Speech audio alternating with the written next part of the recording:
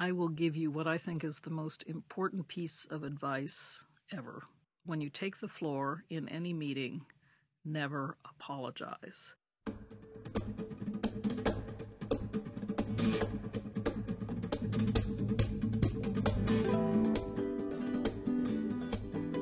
Welcome to the Women in Diplomacy podcast. I'm your host, Kelsey Subnick, and our guest is Rose Gottemoeller, Deputy Secretary General of the North Atlantic Treaty Organization.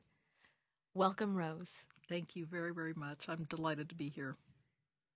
Tell us, what does it mean to be Deputy Secretary General?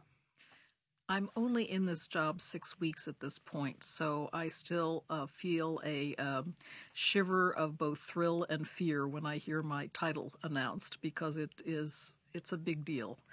This is an extraordinarily important security organization for Europe and beyond.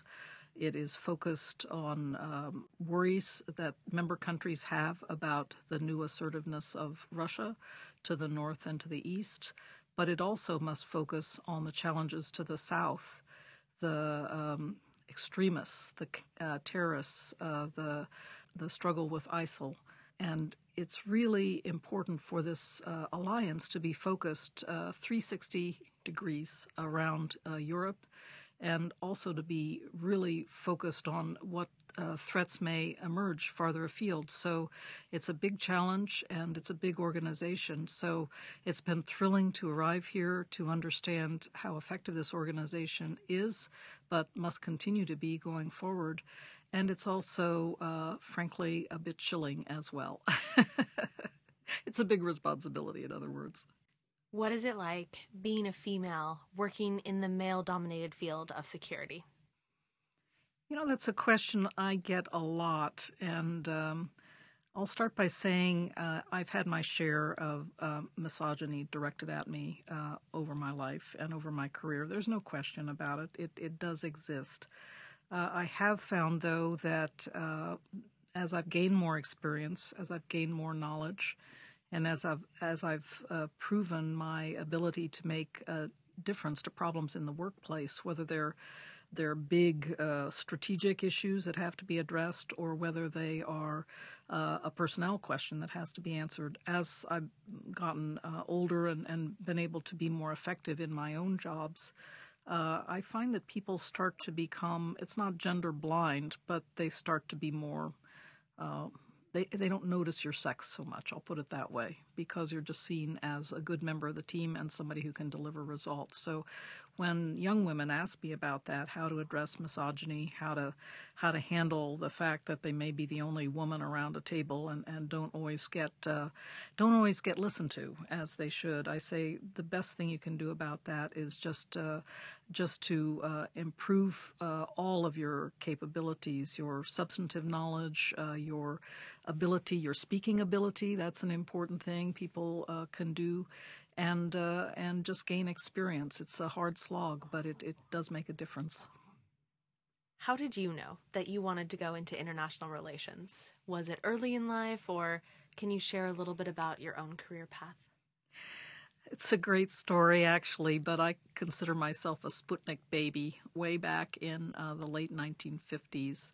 When Sputnik was launched, this was the Soviet-era satellite, and it was flying around the world, the first man-made artificial satellite flying around the world, and people were thrilled, but also quite concerned that the Soviet Union, had beat us getting into space in this way. This was from my growing up years in Columbus, Ohio, in the United States. So for Americans, it was both exciting, but it was also daunting that somehow the Soviet Union was beating us out in this important scientific endeavor. It's interesting that my father, who was always interested in science and technology, and also interested in international relations, but in not a professional way. He worked for a large insurance company, Nationwide Insurance, his whole life.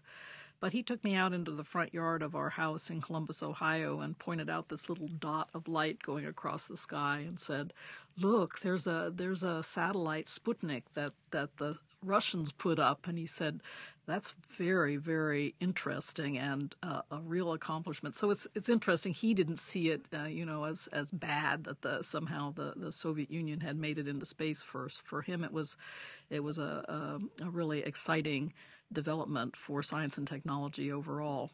So that actually got me started, even when I was quite a young child, being interested in what we could accomplish together, and working together with the Soviet Union, because that was my dad's point of view, that we could blow each other up or we could work together.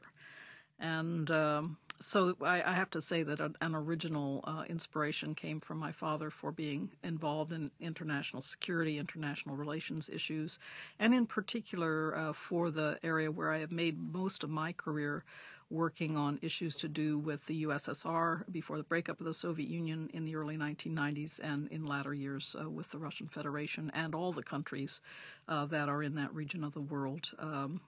We called them at one time the newly independent states, but at this point they're no longer newly independent, and that's a very good thing. What do you wish you had known as you navigated your own career? What would you tell your younger self? Be patient.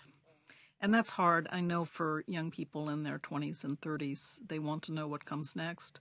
They want to climb the ladder. They want it all. Often for young women, they want a husband, wife. They want to be a wife and have children. All of this is important. It's important for the continuity of humankind that people want to have it all when they're young. But it often seems just impossible to juggle all those demands. And so what I often say to young people, young women, is be patient, take a deep breath, realize that sometimes perhaps you'll have to put the brakes on a bit. I think about the 1980s, which is the decade when my two boys were babies and then young children.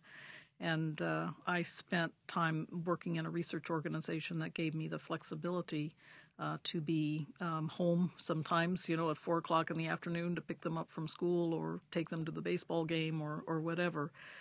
But then in the 1990s, I had the honor of going to work for President Bill Clinton, first in the White House and later in the Department of Energy. And that's when I put the foot down on the accelerator again and started going faster in my career.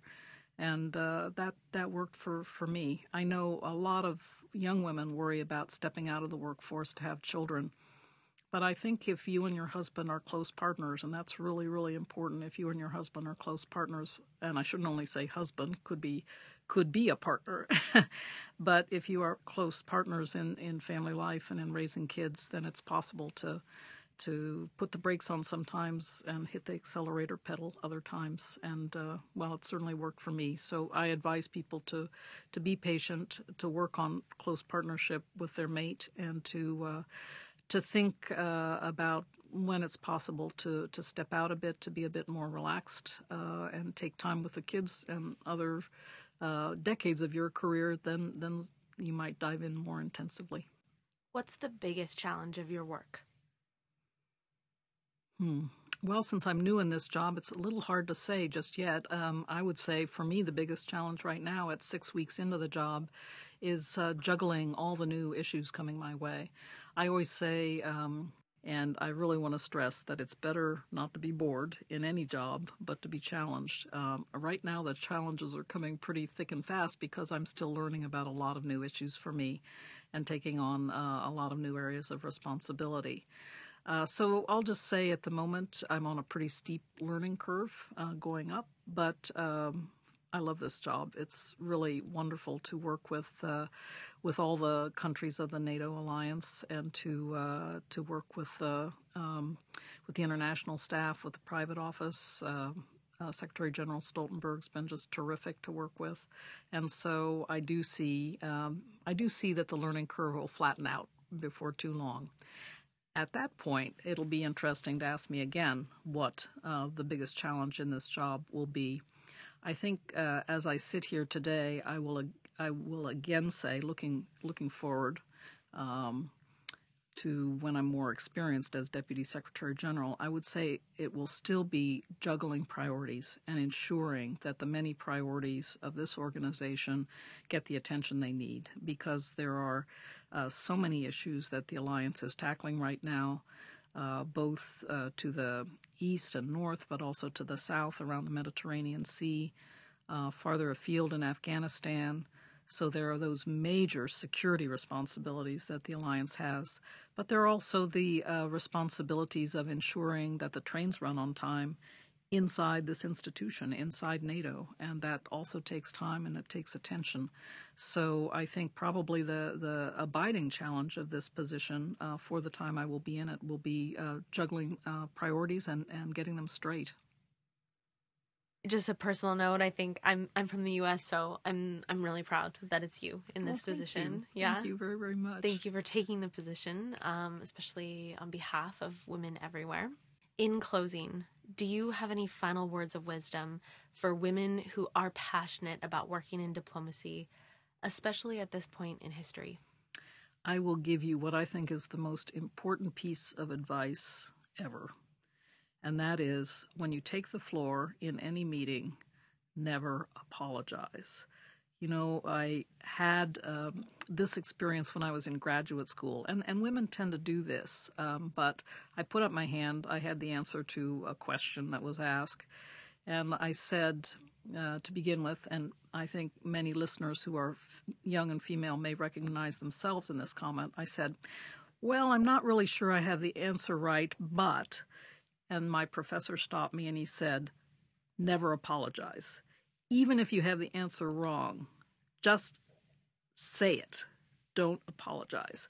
So ever since then, whenever I take the floor in any meeting, at any diplomatic table, in any setting where I am, a seminar, I just say what I want to say. And sometimes it's right and sometimes it's wrong. But that's the important thing. Never apologize. So I would say that's probably it was the most valuable piece of advice I've ever received. So I'll pass it along to everybody else.